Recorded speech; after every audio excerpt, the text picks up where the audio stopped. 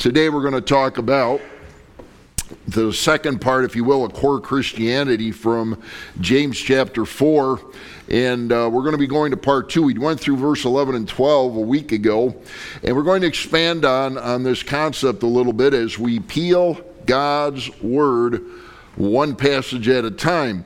And the one thing, of course, that we've been saying, and this is going to be a perpetual theme here at Union Grove Baptist, is this is the church that God's love is building. And folks, that's exactly what we're seeing. Folks in getting involved with other people's lives.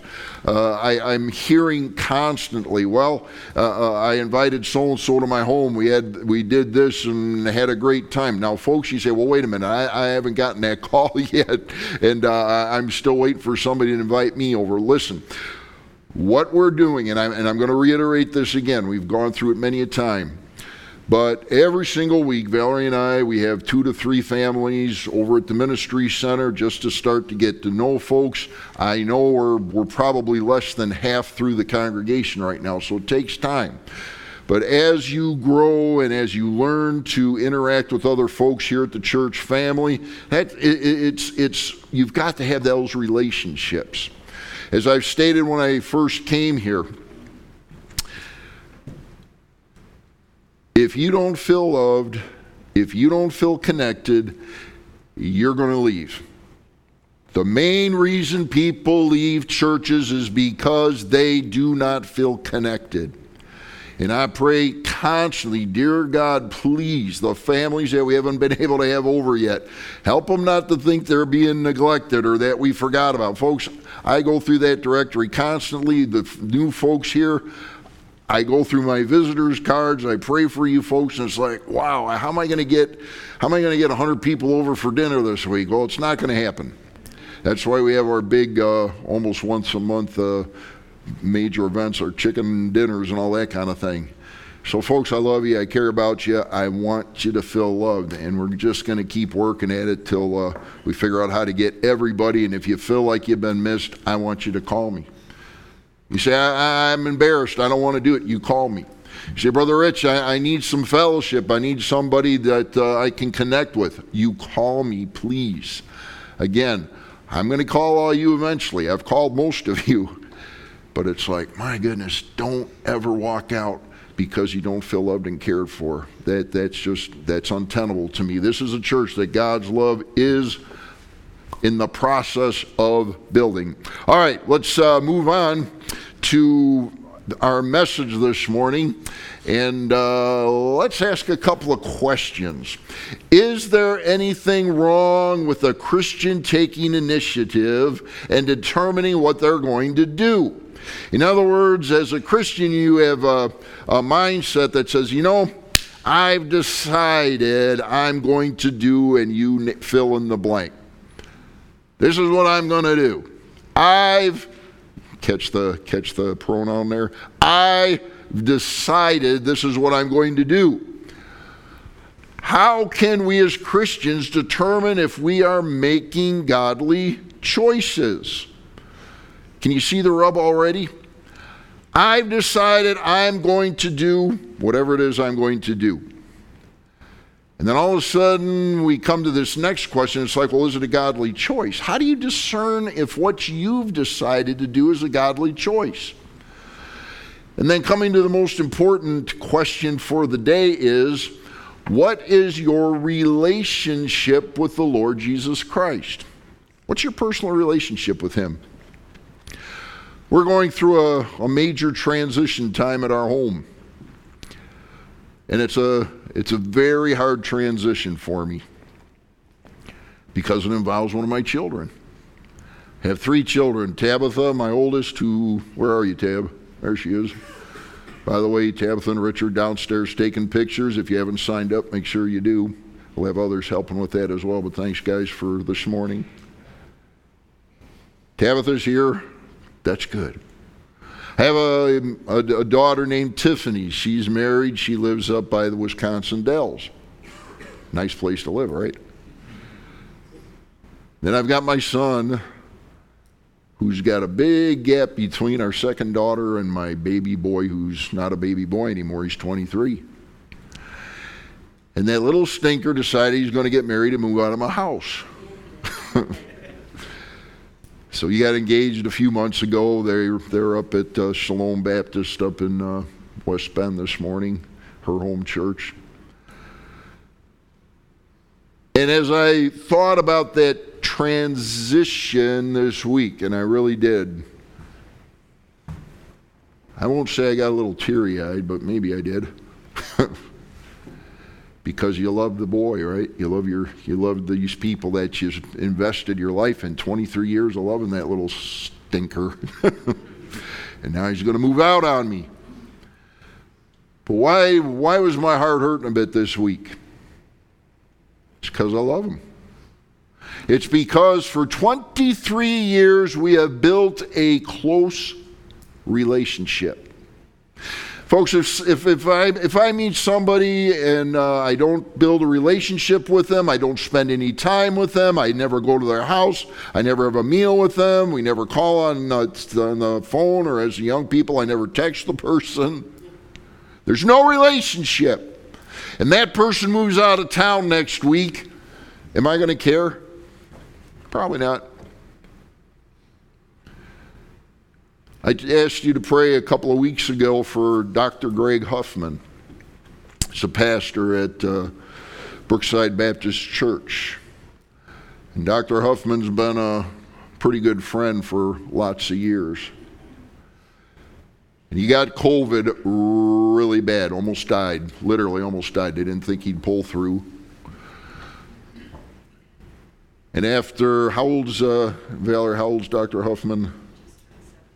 74, which to me isn't that old. And because he almost died twice in the last year, and his wife also suffering illness, called me up a couple days ago and said, "Rich, I'm retiring. I'm moving back to Atlanta." I'm like, He was one of my mentors. And maybe I got a little teary-eyed again. You been there? Folks, why does our heart break when somebody we love moves, passes on?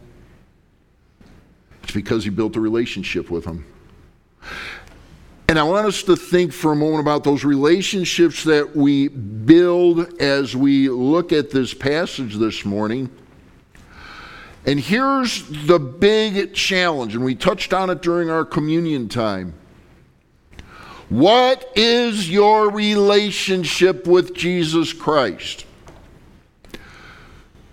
Is Jesus important enough to us that just like one of your children, or just like a parent, or just like a spouse, or just like somebody you love and care about, and it's like when you wake up in the morning, it's like, I wonder if they're up yet.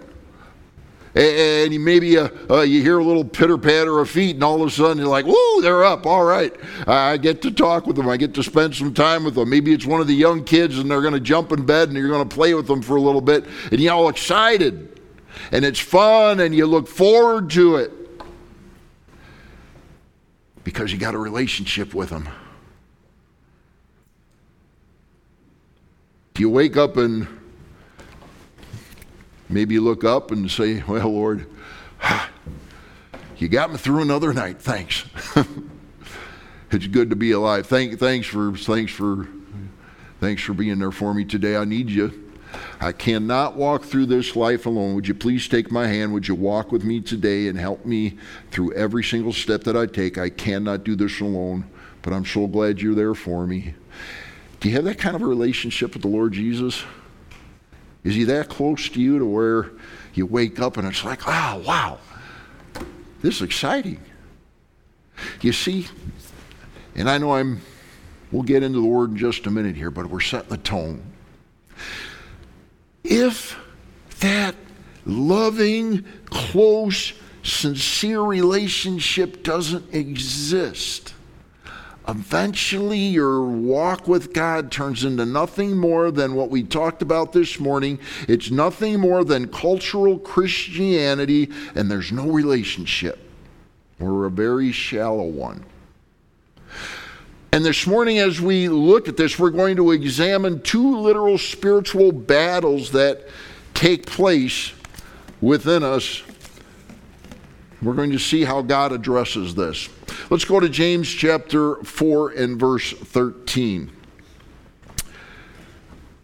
Come now, you who say, today or tomorrow we will go to such and such a city, spend a year there, buy and sell and make a profit. Whereas you do not know what will happen tomorrow. Father, I pray now that you'd speak to our hearts as we open up the only book you've ever given us to read, this precious Word of God. Lord, I pray that you would help every single young person this morning. I pray that you'd help every single teenager this morning, every single person who's in the young adult stage, and the rest of us as well. That, Father, that we would build a relationship with Jesus Christ and we would learn to walk with him day by day. Father, season our relationships. Help them to be what you've called us to in Jesus' precious name. Amen. Basically what James is looking at, he's looking at a business person. And the business person says, here's what I'm going to do. Let me tell you, folks, I've got this nailed down. And here's what I'm going to do. Today or tomorrow, I'm telling you what you're going to do. I'm going to do this. I've got a city picked out. I'm going to go there. And I'm going to spend some time there because that's what I've decided I'm going to do. I'm going to buy, we're going to sell, we're going to make a great profit, and we're going to build our business. And on its face, some of you are saying, well, what's wrong with that? On its face, nothing is wrong with that except there's one major problem here. This individual, and this is why James is bringing it out, decided to do this without consulting with the Lord. The person is saying, and that's the whole point of the passage, I'm going to do whatever it is you decided you're going to do. And by the way, we're going to give you some pointers by the end of our message today that will help you be able to make decisions that are appropriate according to God's Word. And God, through the prophet James, says, whereas Mr. Businessman, Mr. Self-Sufficient, Mr. Self-Made Person. By the way, have you ever heard about the self-made millionaire? Have you heard about it? I mean, for real. Have you ever heard about the person who is the self-made business person? I did this myself. They're a self-made person. And God kind of looks at that and says exactly what he's saying here in James. Whereas, my friend, you do not know what will happen tomorrow. You don't know. It's March 1st, 2020. America is doing great. Money in the bank. Economy's booming. Unemployment rate, the lowest it's ever been in years and years and years. The best minority employment rates in decades. We're prospering. The Dow Jones is skyrocketed out of control in a good way. It's ridiculous how high it's gone. Interest rates have come down. People have money like never before. And then March hits. And this thing called COVID comes to pass. Unemployment rates begin to go in the wrong direction. The economy begins to go in the wrong direction. The people at Union Grove Baptist Church, many lose their jobs and livelihood. The sickness begins to go around the country. And everybody said, we're in good shape. Life is good. We've got this thing. And man, it's never been better. And then all of a sudden the Bible says, whereas you do not know what will happen tomorrow. There are many folks just within our small body, if you will, that could give testimony as to things that literally changed their life. folks that got sick. One individual from our extended family who passed away. Folks, these things happen. And what is God saying here? He's saying, listen, when you think you've got everything planned out and you think you know exactly where everything's going, and then comes Kenosha. If you heard me on Crosstalk this week, I didn't pull any punches, folks. Made it very clear when law enforcement fails to do what they're supposed to be doing. When the state fails to do what it's supposed to be doing, I have people from this congregation then who are calling me up and say, Pastor Rich, is it okay if we come to church Sunday because we might break curfew going home?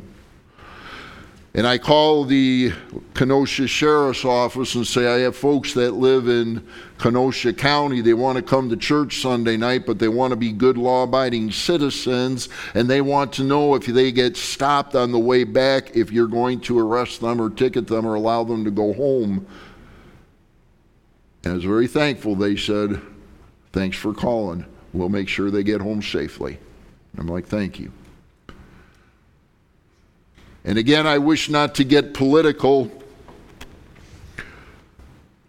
but folks, if we as God's people don't say right is right, wrong is wrong, the government in Genesis chapter 9 was put into order to protect people. Genesis chapter 9, right after Noah, if you listen to Crosstalk, I went through this. In Genesis chapter 9, after Noah and his family made it through the flood, God instituted human government. God instituted human government, not man. Man has corrupted it, but God instituted it. And God said, listen, if somebody takes another person's life, their blood is to be shed. Now, whether you agree with capital punishment in this particular day and age, that's not the discussion we're going to have. But God instituted human government to make sure that anarchists, if you will, those that choose to kill other folks, that they're held accountable. That's exactly why God started human government, to protect you.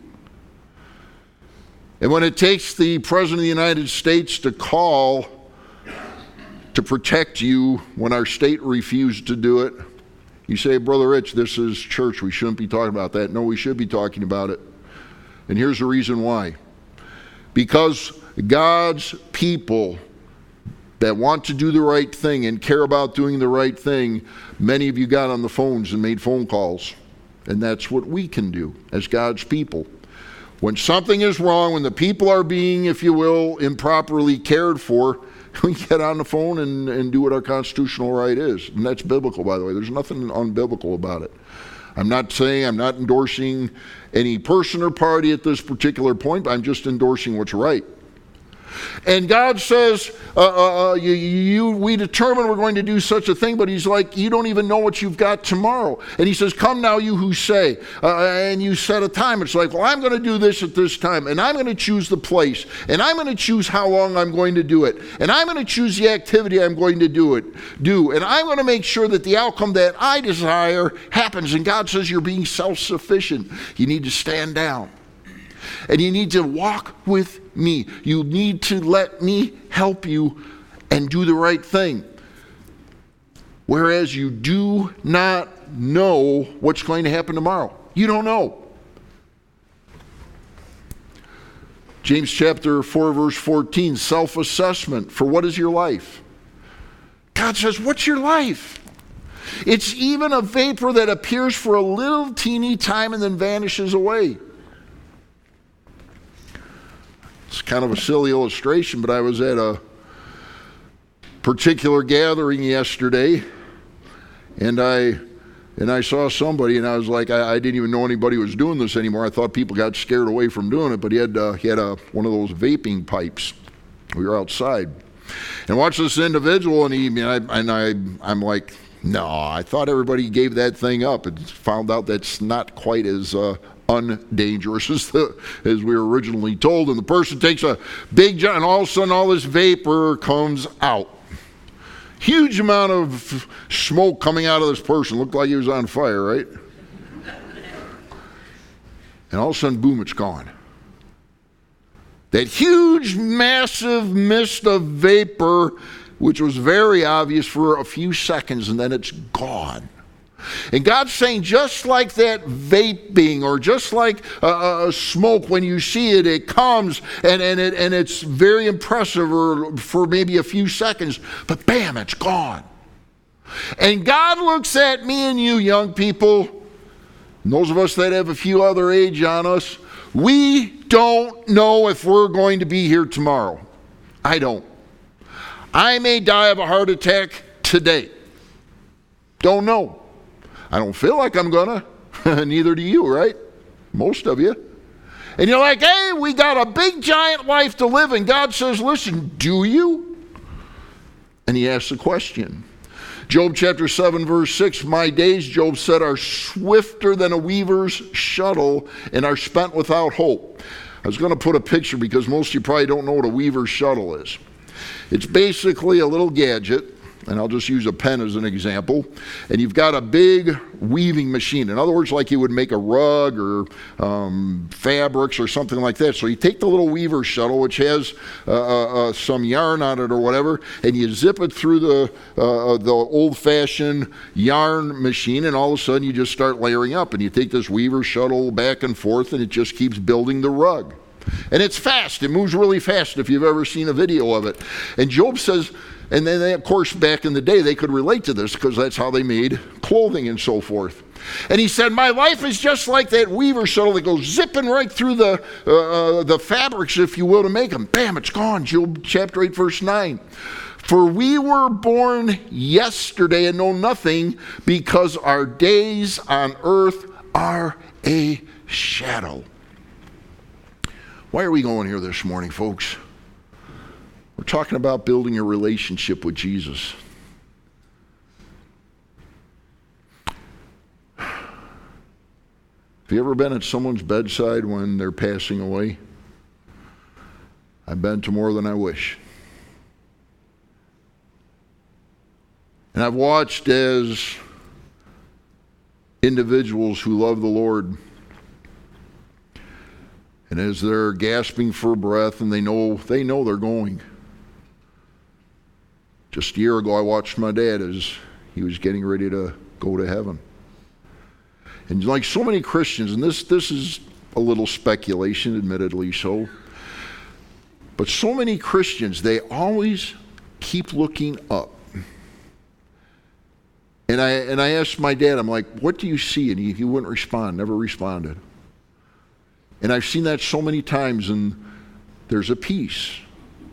It's an absolute peace. There's no fear, no questioning. It's just an occasional little smile looking up, and I don't know what they see. You know, they talk about the guardian angels coming for you. I don't know. Maybe. And then I've watched individuals who don't know Christ. And it's a horrible thing. Pastor, I'm scared.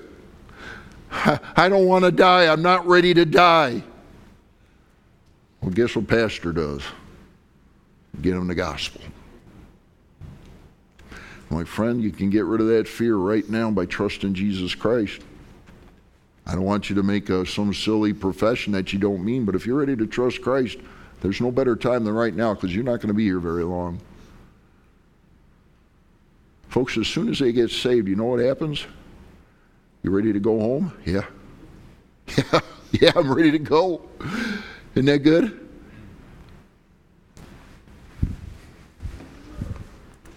Psalm chapter 90, verse 10, the days of our lives are 70 years. You say, how do you know how long my average person is supposed to live? Read the Bible. Psalm chapter 90 says average life should be around 70 years, and if by reason of strength they are 80 years, in other words 10 bonus years, yet their boast is only labor and sorrow, for it is soon cut off and we fly away. My dad reached 80 years old, folks, and some of you, most of our seniors aren't here today. When my dad started reaching a little over 80 years, it started declining rapidly. His strength left. The things he used to do started to leave. His mind was still sharp. but the body started wearing down. And you say, Brother Rich, I'm 40 and I'm wearing down. And the body wears away. But God says, listen, our life is a vapor. It's short, 70, maybe 80 years. In our society, even a little bit longer sometimes, but it's going to pass away. So we look at ourselves, and it's our self-assessment is it's going to go quickly. Our life passes quickly. Here's the self-humbling. God says, listen, business person, listen, student, listen, individuals, listen, those of you that think you can do this on your own. And he goes to verse 15. Instead, Christian, you ought to say, if the Lord wills, we shall live and do this or that. That's where this relationship comes in. Let's go back to my son. Do you know what happens when young people get married? They look for what? Their own place to live. We have been house hunting for at least a year. I have seen more overpriced homes in the past 6 months than I ever care to see again. About a week ago, we finally got an offer accepted. And it's really, in my opinion, is a miracle, because this one's actually below where it should have been. And it's like Valerie and I have been praying, Lord, would you please, you said you'd protect the Garden of Eden so people couldn't see it. And you said you're going to protect the Jewish people during the last 3.5 years of the tribulation. Can you do that with Trevor's home? And we honestly believe the Lord did, because it's just a good deal. And in this market, there are no good deals. But God gave him one. He says, listen, you ought to say, if the Lord wills, we shall live and do this or that. But now you boast in your arrogance. I can do it. I'm going to do it. And what God, the actual Greek concept here is, and no disrespect intended, but here's what he's literally saying. This is the literal meaning of the word. It's being loudmouthed. It's screaming out, hey, I can do it. And in your arrogance, which from the original concept means to wander aimlessly about. In other words, you think you know exactly where you're going, but you reach the edge and you fall over the cliff. That's exactly what he's saying. This is what happens when we don't walk with God. James chapter 4, verse 17. Last concepts. Therefore, to him, male or female, who knows to do good and does not do it, to him it is sin. Take a look at what the word actually means. To him that knows to do good. Basically, from the verb tense, from the actual wording, means this: to have a habitual and continual habit. God is saying, for those of us that know Jesus Christ as our personal Savior, our lifestyle should be a habitual and continual habit of doing the right thing, of doing good.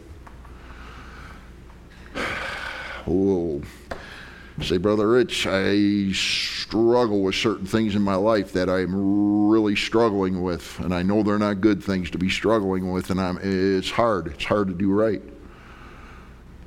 Are you walking with God? If I'm walking with my son when he was 5 years old, of course my son never walked until he was 10 years old. You say, why is that? Did he have a leg problem? No, I never put him down. I used to have super big biceps. I stopped carrying Trevor around and they, poof, all gone. But we're building that relationship. And I walked with him and I talked with him and we spent time and we loved each other, just like I do with my girls and my wife. But Trevor's the one leaving now, so he's getting the press today. And because we spent that habitual time together and because we were close, he knew what was right, what was wrong, what was expected, and life was good. And very, very little rebellion even during his teen years. Psalm chapter 40 verse 8 says, I delight to do your will, O my God. Your law is within my heart. I delight to do your will. How do you know God's will? Well, first of all, here it starts with knowing this book. How can you spend time with God and not know his book? Every single day. You say, not that again. I don't have time to get in God's word every single day. Folks, you don't have time not to do it. Psalm chapter 143, verse 10, teach me, dear God, to do your will, for you are my God, your spirit is good. Lead me in the land of uprightness. Proverbs chapter 11, here we go. You say, how do I know what God's will is? What are some of the parameters? And we'll close with these thoughts. Number one, do you know this book? Do you spend time in God's Word and let Him speak to you through His Word? Number two, fundamentals of Christianity. Do you spend time talking to the Lord? If my son never talked to me, if I never talked to him, how would we have a relationship? We wouldn't. Same thing with you and the Lord. And then God says, I'm going to help you out a little bit more. Proverbs chapter 11, verse 14 says, where there is no counsel, the people fall. But in the multitude of counselors, there is safety. You say, what do you mean? Basically this, I never make a major decision without consulting multiple people. I always consult my wife, always. God will reveal to her sometimes things that I just don't see. God gave her to me as a companion, as a helper, as one who has different thoughts and things that make two one complete package. I call specific pastors. I'll call specific leaders. I will call deacons. I will do whatever it takes. I want to make sure no matter what we do, no matter where we are, that I consult multiple people because it's what the Lord asks us to do. Proverbs 15:22, without counsel, plans go awry, but in the multitude of counselors, they are established. Next, we need to make a conscious decision to ignore our conscience. No, we don't want to do that. Therefore, to him who knows to do good and does not do it. Folks, every single one of you, according to Romans chapter 1, has a conscience. You were born with it. And God is saying when your conscience is going off and it's going, no, no, no, and your inner circle in your body is saying, yes, yes, yes, what is He saying? Don't do it. Don't ignore what your conscience is basically telling you to do or to not to do. Counselors, Bible, prayer, do the right thing. Consequences of violating your God-given conscience, therefore to him or her that knows to do good and doesn't do it, to him it is what? Just plain old-fashioned sin. It's wrong. Romans chapter 12, I beseech you therefore, brethren, Christians, by the mercies of God, that you present your bodies a living sacrifice, wholly acceptable to God, which is your reasonable. You say, this isn't unreasonable, this is reasonable. Are you walking with God? Do you have an exciting relationship? Are you spending time with Him? And you're like, man, you got to do it. Do you spend time with Him? Are you walking with Him? Folks, on the way down from my home, I live about 25 minutes north here. On the way down, you know what I do? I get on Christian music. I listen to Christian music, or I put on a sermon, or I put on something that's pushing my mind to think about the Lord. I do that every single day. No matter where I'm going, no matter, Valerie and I, we're going to be heading down to up to Minnesota for 4 hours. We'll have Christian music playing. We'll talk. We'll consult. Folks, it's how you walk with God. You've got to do it. But there's so many other wonderful things in the world. I don't deny that there's many other wonderful things, but what's more wonderful than a walking with God and preparing yourself for the day, preparing yourself for your life, preparing yourself for the day when you're going to be on your last breath, getting ready to go home? I want to be ready. How about you? Folks, what's your relationship with Christ? If you're a Christian this morning, it's kind of pointed, right? Do you spend time with Him? Are you building a relationship just like you would with your own child? Are you spending time? Are you talking? Are you relating? When you're eating, when you're walking, when you're talking, when you're driving, every single moment of every single day, Christocentric living, Christ-centered living. It will transform your life. It will. Finally, if you're here this morning, whether you're watching on video or whether you're sitting right here in front of me, if you died right now, do you know for sure if you died, you go to heaven? You say, Brother Rich, I don't know that. Folks, you can have no relationship with Jesus Christ. You can do nothing we talked about today unless you first get to the first part of having a relationship with Christ. And you can't have a relationship if you don't know Him. You say, well, how do you get to know Him? Very quickly, and we'll be done. Number one, the Bible makes it very clear that every single one of us is a sinner. Romans 3:23, we've all done wrong. Every single one of us. I'm a sinner, you're a sinner. You say, I don't mean to be judgmental. It's just God made it very clear. We've all sinned. And the Bible also tells us in Romans 6:23 that because we've sinned, if each one of us got what we deserved, every single one of us would burn forever in an awful place called hell. Revelation chapter 21, verse 8, that's what I deserve.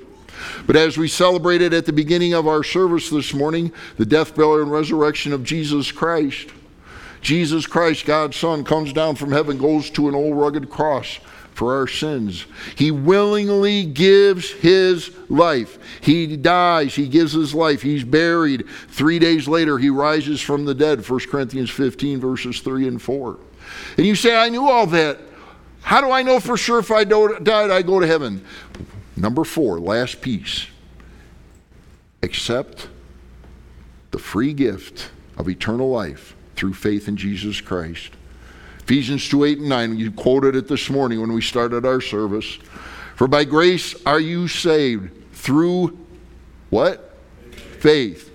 And that not of yourselves, it is a gift of God, not of works, lest any person should boast. Folks, that's the whole thing. You're like, well, I got to go to church. I got to be good. I got to try my hardest. And God says, no. Absolutely not. That's not how you go to heaven. Because just like we learned in our message today, our plans are not God's plans. God's plan for you to go to heaven is realize you're a sinner, realize Jesus' death, burial, and resurrection paid for your sins, and receive His free gift. Take it, embrace it, and make it yours. Father, thank you for this morning. Thank you for these dear folks. And now, Lord, I pray as we come to decision time, every single one of us listening this morning, we have a decision to make. This week, am I going to spend more time with the Lord Jesus? Am I going to start walking with God? Am I going to build that relationship with Him? Or am I just going to let that relationship grow stale and cold?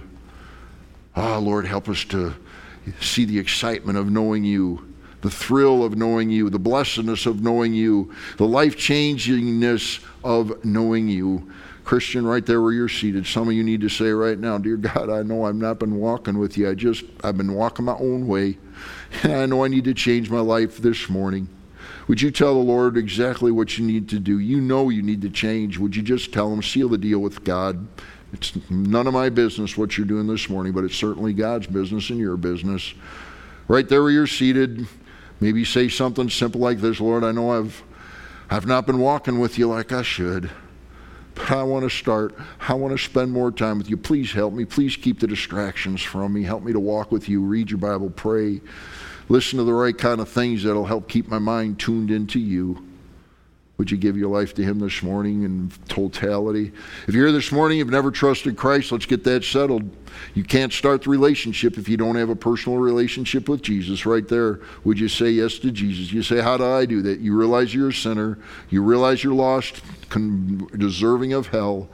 But you realize that Jesus Christ, God's Son, loved you, went to the cross, paid for your entire sin debt through His death, burial, and resurrection. And all He says is trust in Him. Would you give your life to Jesus this morning? Would you trust in Him? Would you do that? Would you tell Him right now, those of you trust in Christ, dear Jesus, I know I'm a sinner. Would you say something like this with me? Dear Jesus, I know I'm a sinner.